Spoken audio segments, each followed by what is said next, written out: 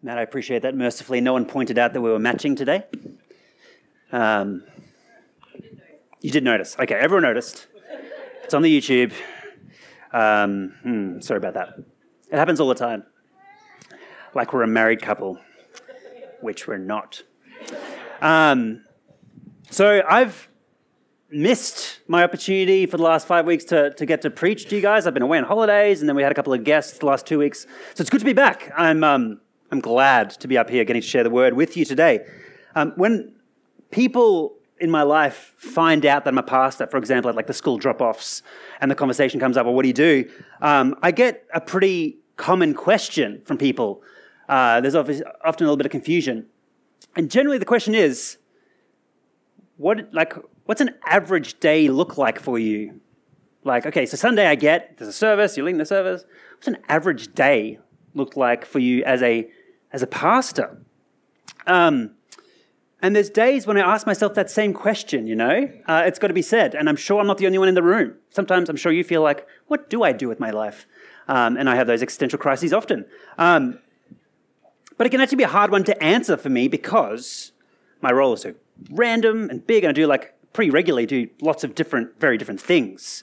And so it's hard to nail down exactly what an average day would look like. But generally I say something like, I lead a church community through teaching the Bible. That's basically the heart of it.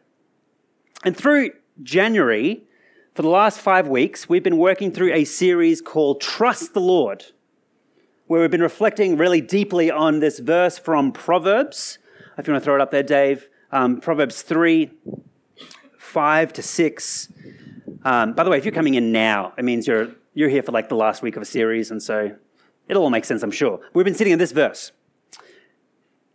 And I think that this verse is a pretty good answer to the question, what does an average day in the life of a Christian look like? What does it actually look like to be a Christian? Every single day, what are we going to do? We're going to trust in the Lord with all our heart. We're going to do that every day. We're going to lean not on our own understanding. We're going to acknowledge him in all of our ways, and he will, we believe, make our paths straight. And so, again, I'm coming in right at the tail end of the series. I'm sure this has been done, but let me just pick this verse apart one last time briefly. There's actually 4 parts to this verse. If you want to throw up the next slide, you'll see this. There's 4 lines, 4 parts, right? These are really, there's 3 commands and then the outcome. John Piper, he called these things the 3 steps to not waste your life. Do you want to live a life that's not wasted? Well, here's 3 steps. Step 1, trust the Lord. Have you heard that enough this series? Trust him. Trust him again. Keep trusting him. Trust him now. Trust him again tomorrow. Trust the Lord. Second thing we've heard, mistrust your own intuitions. You can be wrong about stuff. You are often wrong about stuff. You are not God. You are underqualified to play the role of God. You are not as smart as you think you are. So don't just assume you have it all figured out all the time. Mistrust yourself. Don't lean on your own understanding. Step 3, acknowledge God in absolutely every part of your life, in everything. And what that means is we bring the existence of God, the presence of God, the power of God, the will of God, we bring all of that to bear just in all of life. In every decision of our life, we make sure that he matters in every situation of our life, from our work life, to our relationships, to our money, to our calendar, to our whatever it is. He is acknowledged. He is seen as important in every decision. For example, you can imagine maybe you're halfway through a conversation with a friend. You're talking about whatever, the sport. And as you're talking to each other, in the back of your mind is this awareness. God made this person. God loves this person.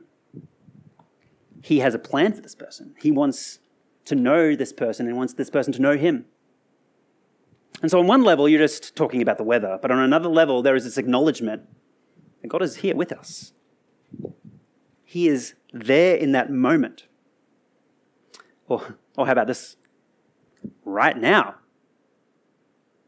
As I stand on the stage and you sit in that chair, God is with us. He is here. He is powerful. He matters.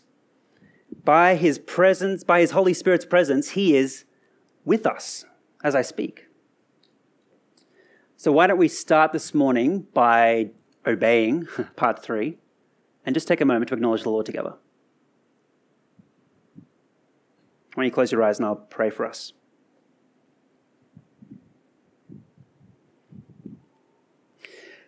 Lord, we acknowledge now that you are here.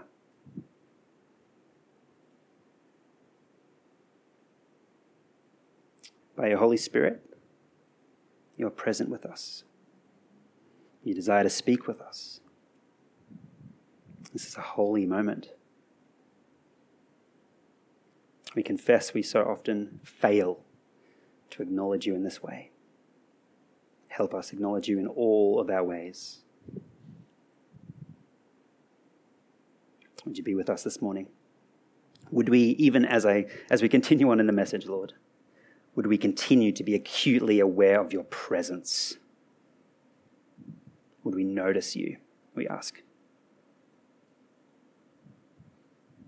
We pray this in the name of Jesus. Amen. Amen. Average day in the life of a Christian. Trust the Lord with all your heart. Don't trust yourself quite so much. Acknowledge him all the time in everything. And then what? The outcome. He's going to make our paths straight. He's going to direct our lives. He's going to lead us into a kind of life that we might not expect, but is full of his glory, full of his presence. He's going to make straight our paths. Now, here is the million-dollar question that this series raises to the surface again and again, a question we've really been asking for the last 4 weeks. Can I actually trust him? That's the question. Can I? Is it safe for me to push all of my chips onto the I trust the Lord square? Or is that a bad idea maybe?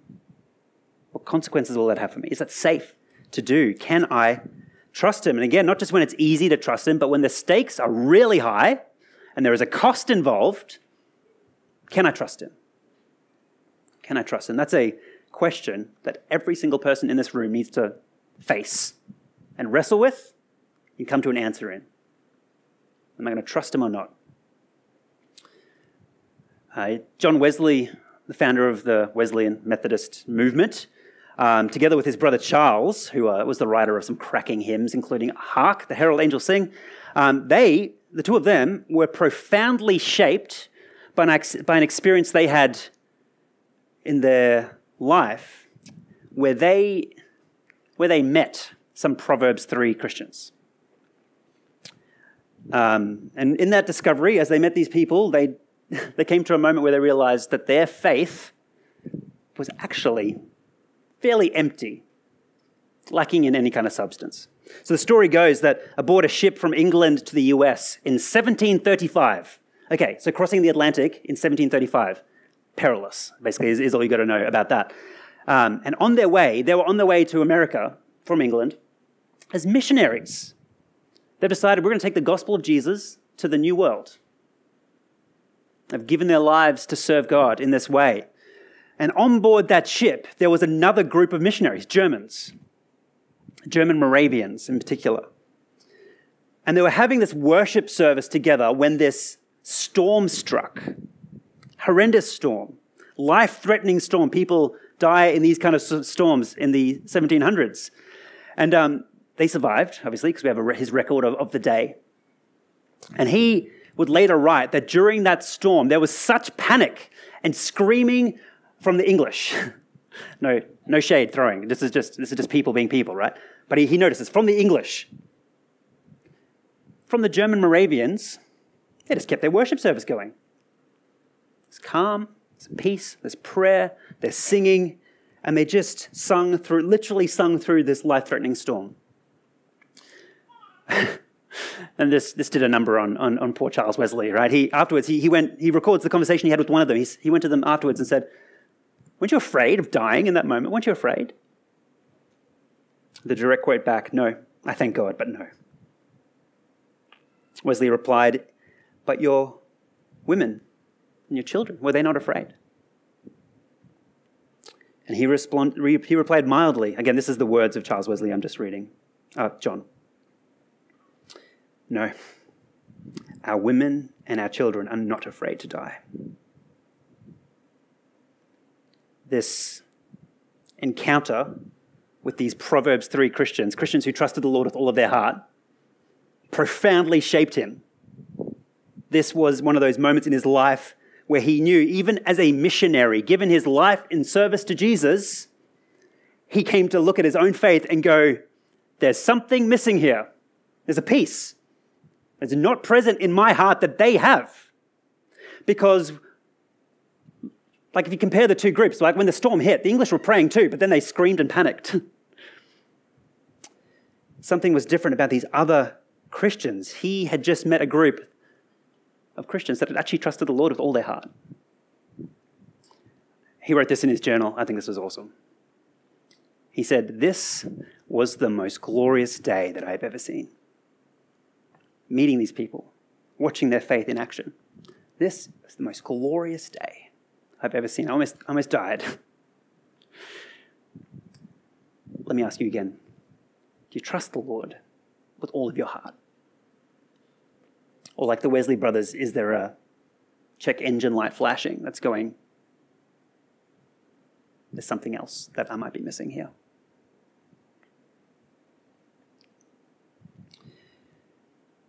Over the course of this series, we've heard 4 massive reasons why we really can trust him.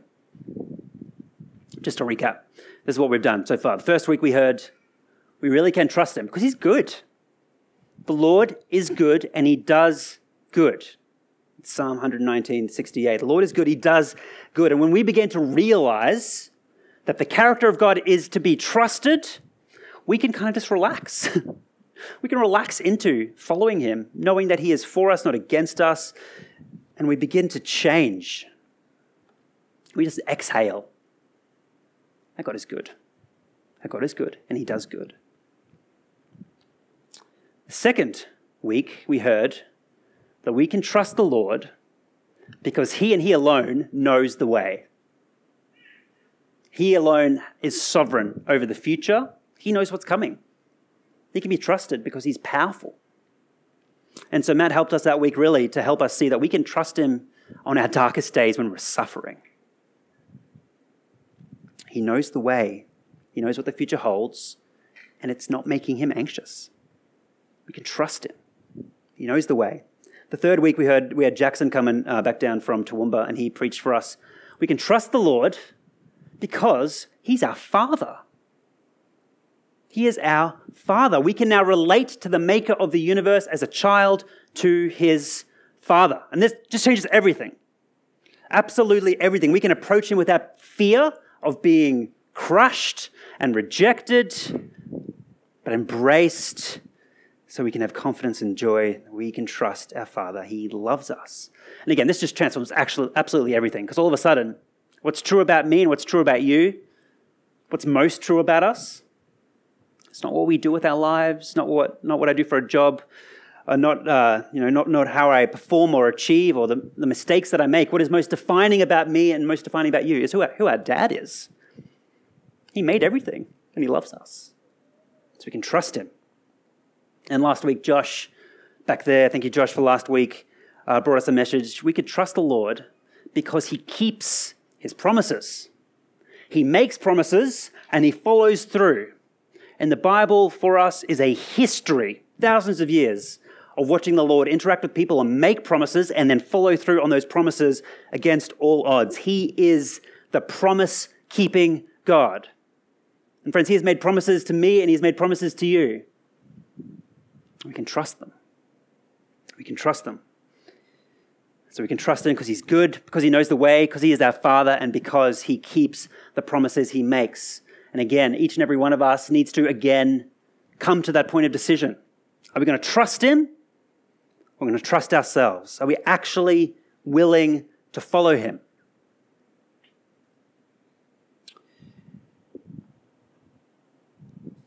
So, what we're going to do with the rest of our time is take all of that and turn it to not just you as a person, but us as a church. What does it mean for us at Ononga Baptist Church to be a church that trusts the Lord together?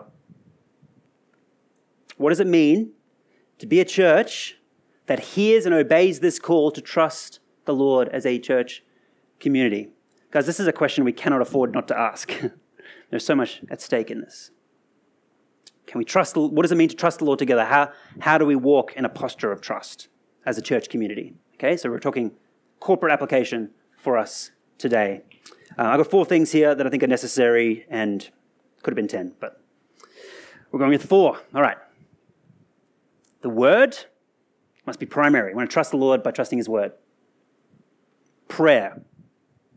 It's going to be primary. We're going to trust the Lord by praying.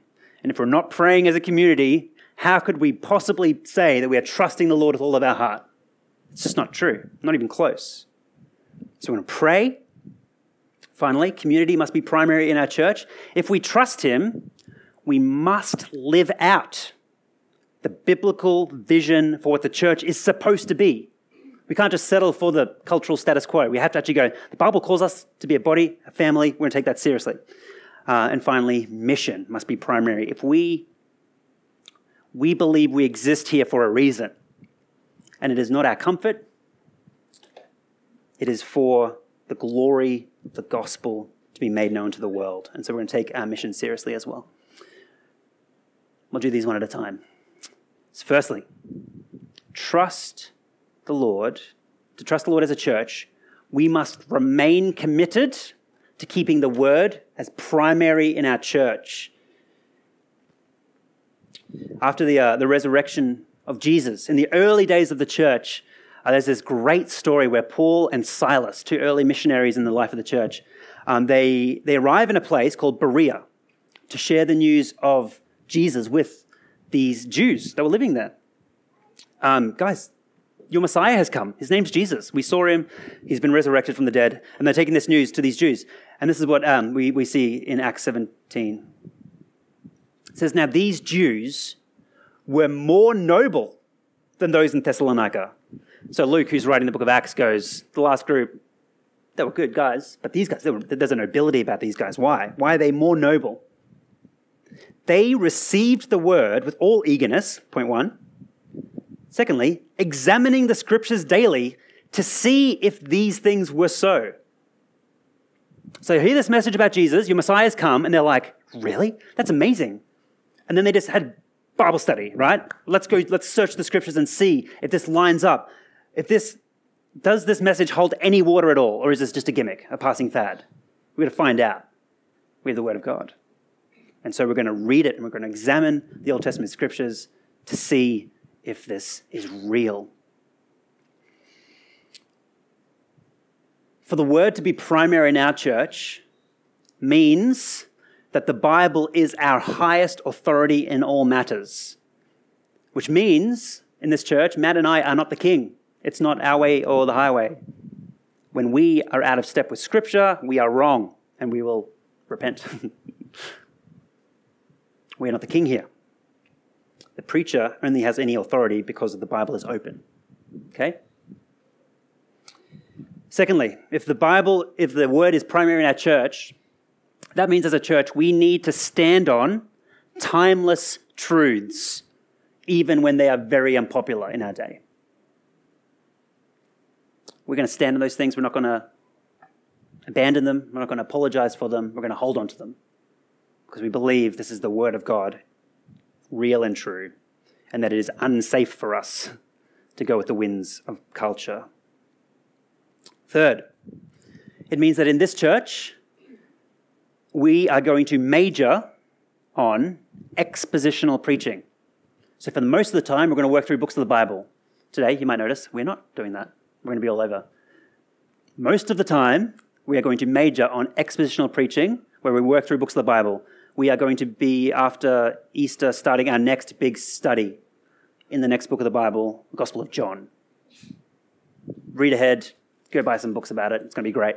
But we're going to be spending as long as it takes to go through the book of John together soon. But we believe that if we trust the word, then the word is going to be primary in the preaching ministry of the church. Let me explain what expositional preaching means. It means basically taking the text and opening it up and exploring it and making sure that the church hears what it says and that the message of the text is the center of the sermon.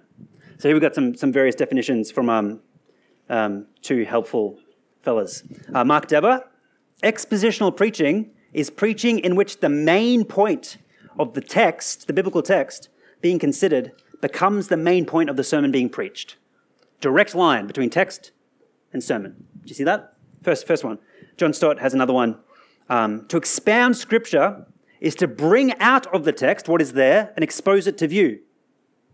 The expositor opens what appears to be closed, makes plain what is obscured, unravels what is knotted, and unfolds what is tightly packed. And so Matt and I consider that our role in the life of the church, to do that, unpacking to you guys as teachers. And so because we trust the Lord with all of our hearts, we want to make sure the Word of God is central in the teaching ministry and the life of the church. So that's the first one. I want to say that really clearly. We're going to be a Bible-centered church. Secondly, what does it mean to trust the Lord? Trust means that prayer must be primary in our church. Trust means that prayer must be primary in our church. We've just had our leaders retreat. Matt mentioned this before. And spending some time together, reflecting on the life of our church, we believe this is something that needs to be urgently addressed. This is a weakness for us, I think. We are just all so prone to drifting into patterns of self-reliance, worldliness, and just neglecting what we know really matters. I think, well, if you're here today and you're a Christian, you believe prayer matters. If we look at our life and the role of prayer in our life, a lot of us, our life shows we don't actually believe that. There's a misfiring. I want to address that as a church community. We think this is really important because our prayer life together is mission critical. We just sung a song just now, didn't we? Unless the Lord builds the house, the builders labor in vain. It comes from the psalm. We can work all we want as a church, but we're not building anything without the Lord. Prayer is primary, must be primary. And a prayerless church is a faithless church. Let's acknowledge that. Prayerless church is a faithless church. And so, Octavius Winslow, anyone looking for a boy, baby name, by the way? Octavius? 10 out of 10. High recommend. Octavius Winslow, from the 17 or 1800s, I should have checked. He said, the prayer is the pulse of the renewed soul, and the constancy of its beat is the test and measure of the spiritual life. Beautifully put. It's the pulse of the renewed soul, the regenerate soul that's come to life in God, prays. And the pulse of its beat shows us something about the spiritual life. He's saying that our prayer life shows us, at the end of the day, if we're really honest with ourselves, it shows us whether we're Christians. Friends, I believe with all my heart, as I know Matt does as well, that if this church is to thrive, we need to pray. We're not building anything without the Lord. James 4 verse 2 tells us, you do not have because you do not ask. That verse keeps me awake at night. I hope it does you too. It's an invitation though, isn't it? The verse, I think, implies that there are blessings that God has withheld from us because we're yet to pray.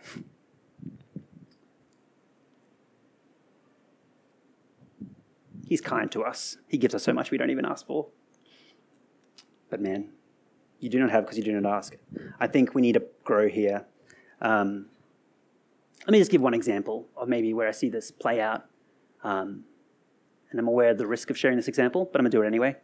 The last prayer meeting we had at the end of last year, praying for the carols, we had 4 people come for a church of our size. It's pretty rough. And there's lots of people there that would have been there if they could have, and you always get that. And so it's never about an individual. It's always for a church our size, for Matt and I and 4 others to come along to pray. Made me just go, that's a red flag. That's a check engine light. We all know prayer's important, but are we actually going to prioritize it in our lives? James 4 tells us that when this happens, we miss out. And so I think this is something we can grow in. I think this is something the Lord's pushing on. I think he's been pushing on it for a long time. I think he's going to keep doing it until we get the message. I've got 2 brief next steps for us, okay? So if you're hearing this and you're like, okay, help, what? Give me a thing. 2 things. Firstly, we do have a weekly prayer rhythm in our church before our services. I'd love to have everyone come. I'd love for it to be a logistical nightmare of where we're going to sit. I'd love that. That would make my heart so happy. It's just half an hour early. I think that's pretty doable. I'd love you to come consistently and pray with us. It's the first thing. You've already heard Matt mention that in announcements. The second one is the one another's, the prayers to the one another's. After our services, I wonder if you could make it a goal that you ask someone else how you can pray for them. And then, this is the key part. Don't say, I'll pray for you this week. Say, let's pray now. Can we make let's pray now the new inaugural slogan? Let's just pray now. Can we just all get that instinct? Let's just pray now. Let's make that something that we hear a lot. But we don't get to that point without first saying, how can we pray? How can we pray? Let's just pray now. I think that would make a big dent in our church if that was the life of after a service, if that question was being asked. Okay, we want to be a faithful church. We need to be a praying church. We know that. Let's take some steps there. Third, community must be primary in our church. And what I mean by this is if we're going to trust the Lord with all of our hearts, it means we are going to have to strive to live out what it means to be a biblical church together. We're going to make that a priority. We're going to take that calling seriously because the Bible does not talk about a church as a group of random individuals that come together for a service. That's how we think about it because we're individualistic Westerners. The church is the body of Christ, a body with many members. Let me read some verses from Corinthians 12. You'll see this come out crystal clear. This is what Paul says to us.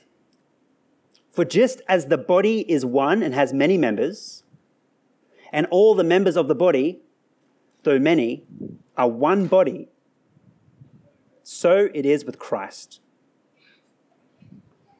For the body does not consist of one member, but of many. But as it is, God arranged the members in the body, each one of them as he chose. If all were a single member, where would the body be? As it is, there are many parts, yet one body. Verse 27, key verse. Now you are the body of Christ and individually members of it. Do you see that? Okay, so our default of I'm one person coming to church needs to do some business with this verse. The Bible says we're a body and individually part of that body. The Bible also says we're a family. Church is a family, and with God as the Father, us as brothers and sisters, Jesus as our big brother who's gone before us. And if we are to live as the body of Christ and live as the family of God, we are going to have to intentionally, in faith, push back on all those cultural norms, all the cultural status quo that are so powerful to our lives, and push back on them, trusting that the Lord's way is better. We are going to have to push back on the fact that we're hardwired to think of my relationship with God on individualistic terms, purely. It's not true. You're saved into a body. Let me read it to you, verse 26 of that chapter. See how this plays out here. If one member suffers, all suffer together. If one member is honored, all rejoice together. So for better or worse, guys, we're stuck with each other. It's a glorious thing, actually. We're with each other for both now and eternity. Get used to it, right? Get used to it. Okay, so what does this actually mean? I was talking about this last week with someone saying we're going to talk about what it means to be the body together. And they're like, yeah, but okay, what does that actually mean? What does that mean? What do we actually do? Well, good news, everyone. We have spent considerable time as a church articulating what we believe it means to be the body of Christ as a church. We put that in the form of a membership commitment. And so I'm going to share with you what that says, the content of that membership commitment.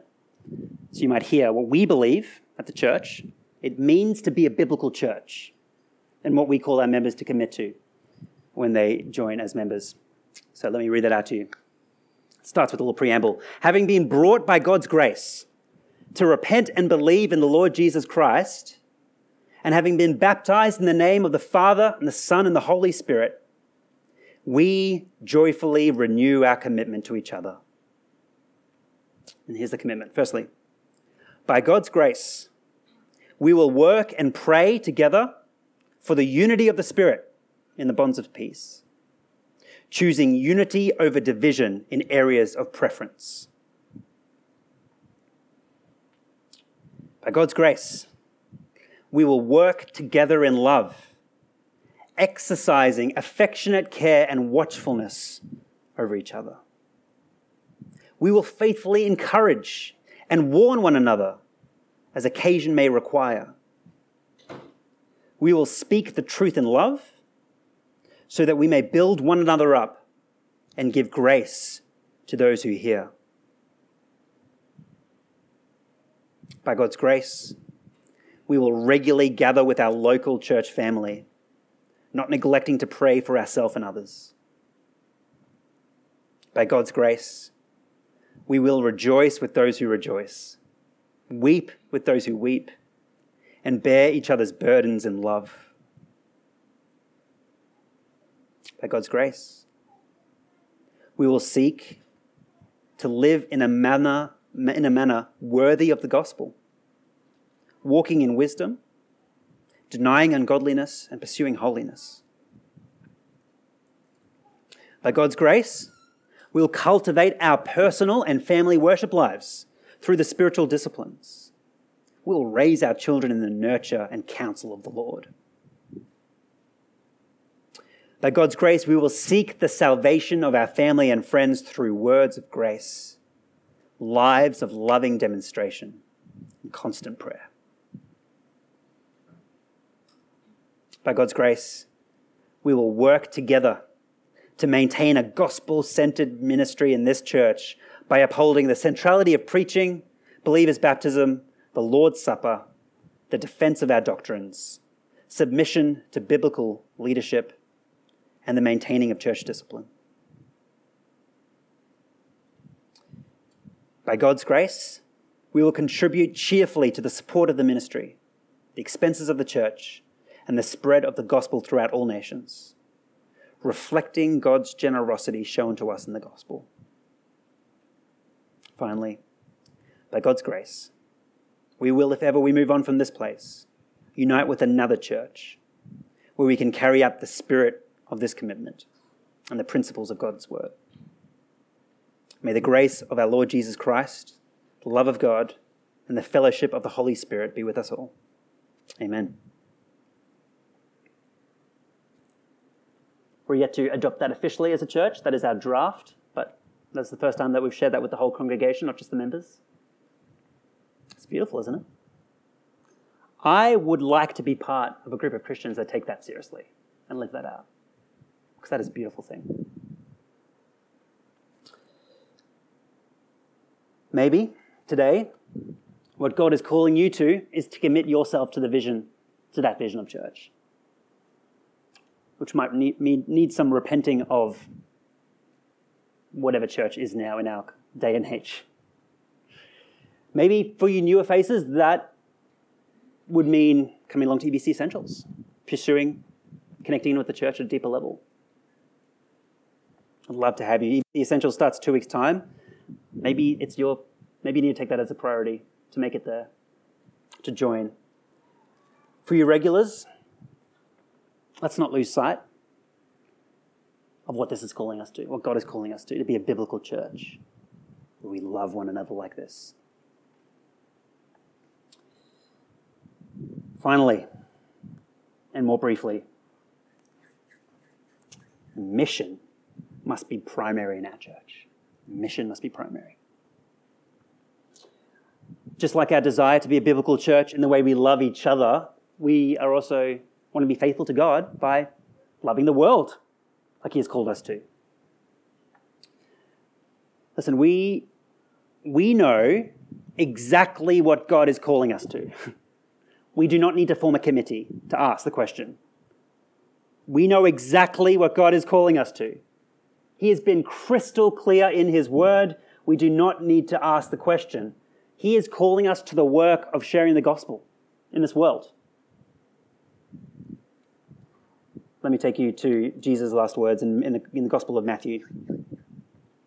Speaking to his disciples after he was raised from the dead, he said to them, firstly, amazing sentence, "All authority in heaven and on earth has been given to me." That's encouraging. He's the king. And here's his command for us. You can see five things there. 4 things. 4. Go, therefore, make disciples of all nations, baptizing them in the name of the Father, the Son, and the Holy Spirit, and teaching them to observe all that I have commanded you. And then this promise. And again, we can trust him because he keeps his promises. Behold, I am with you always to the very end of the age. Go, make disciples, baptize them, teach them. Okay, that's the plan, right? That's what we're doing. This is our mission and this is our purpose. And what's more, it is our mission and our purpose because it is his mission and his purpose that he's called us into. We're following him into this work. We're partnering with him in this work. It's what God himself is doing. Listen, the Lord is at work in our world, bringing light and life into our hope-starved world that needs the redemption of Christ. Which means, again, if we're going to trust the Lord with all of our hearts, we need to commit to taking that seriously too. Join with him. Give ourselves to his work. It's why we exist. It's why we exist. It's why we labor. It's why we live. And it's the purpose for which we will die. So let us trust the Lord together. Let's keep the word primary, even when it's really hard. There's lots of reasons to abandon, pressure to abandon, I should say. Let's keep prayer primary, not lean on our own understanding, but pray to the Lord. Let's be the body of Christ, resist cultural status quos, and let us make the mission central, not settling for our own comfort. Let's pray.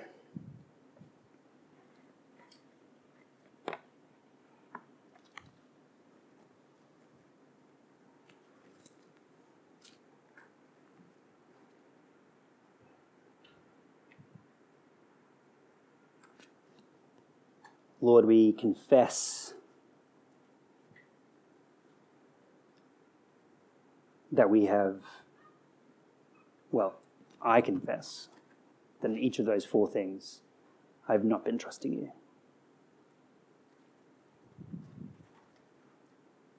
I pray for our church, Lord. We want to grow in each of these things. We want to trust your word with zeal, with all of our hearts. Lord, make us like the Moravians, singing hymns in a storm. No, we're not afraid to die. We know our Savior. We know our hope. We know he is coming again. Give us this conviction, Lord. Help us live in line with our conviction.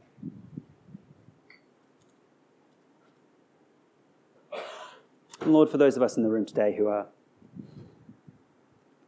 new to faith, exploring faith, figuring it out a bit. Not sure what we think about any of it. Lord, I just pray that today they would acknowledge your presence, that they would hear your invitation to trust you, or to lean on your goodness, to have that certainty under their feet that come what may, the Father will care for them. Lord, that certainty, Lord, it only comes through your cross, to receiving forgiveness through the cross for our sin. But Lord, on the other side of that, it's joy, freedom, life. I want to pray for those people now, Lord. Would you speak to them? Lord, would you give them courage to pray?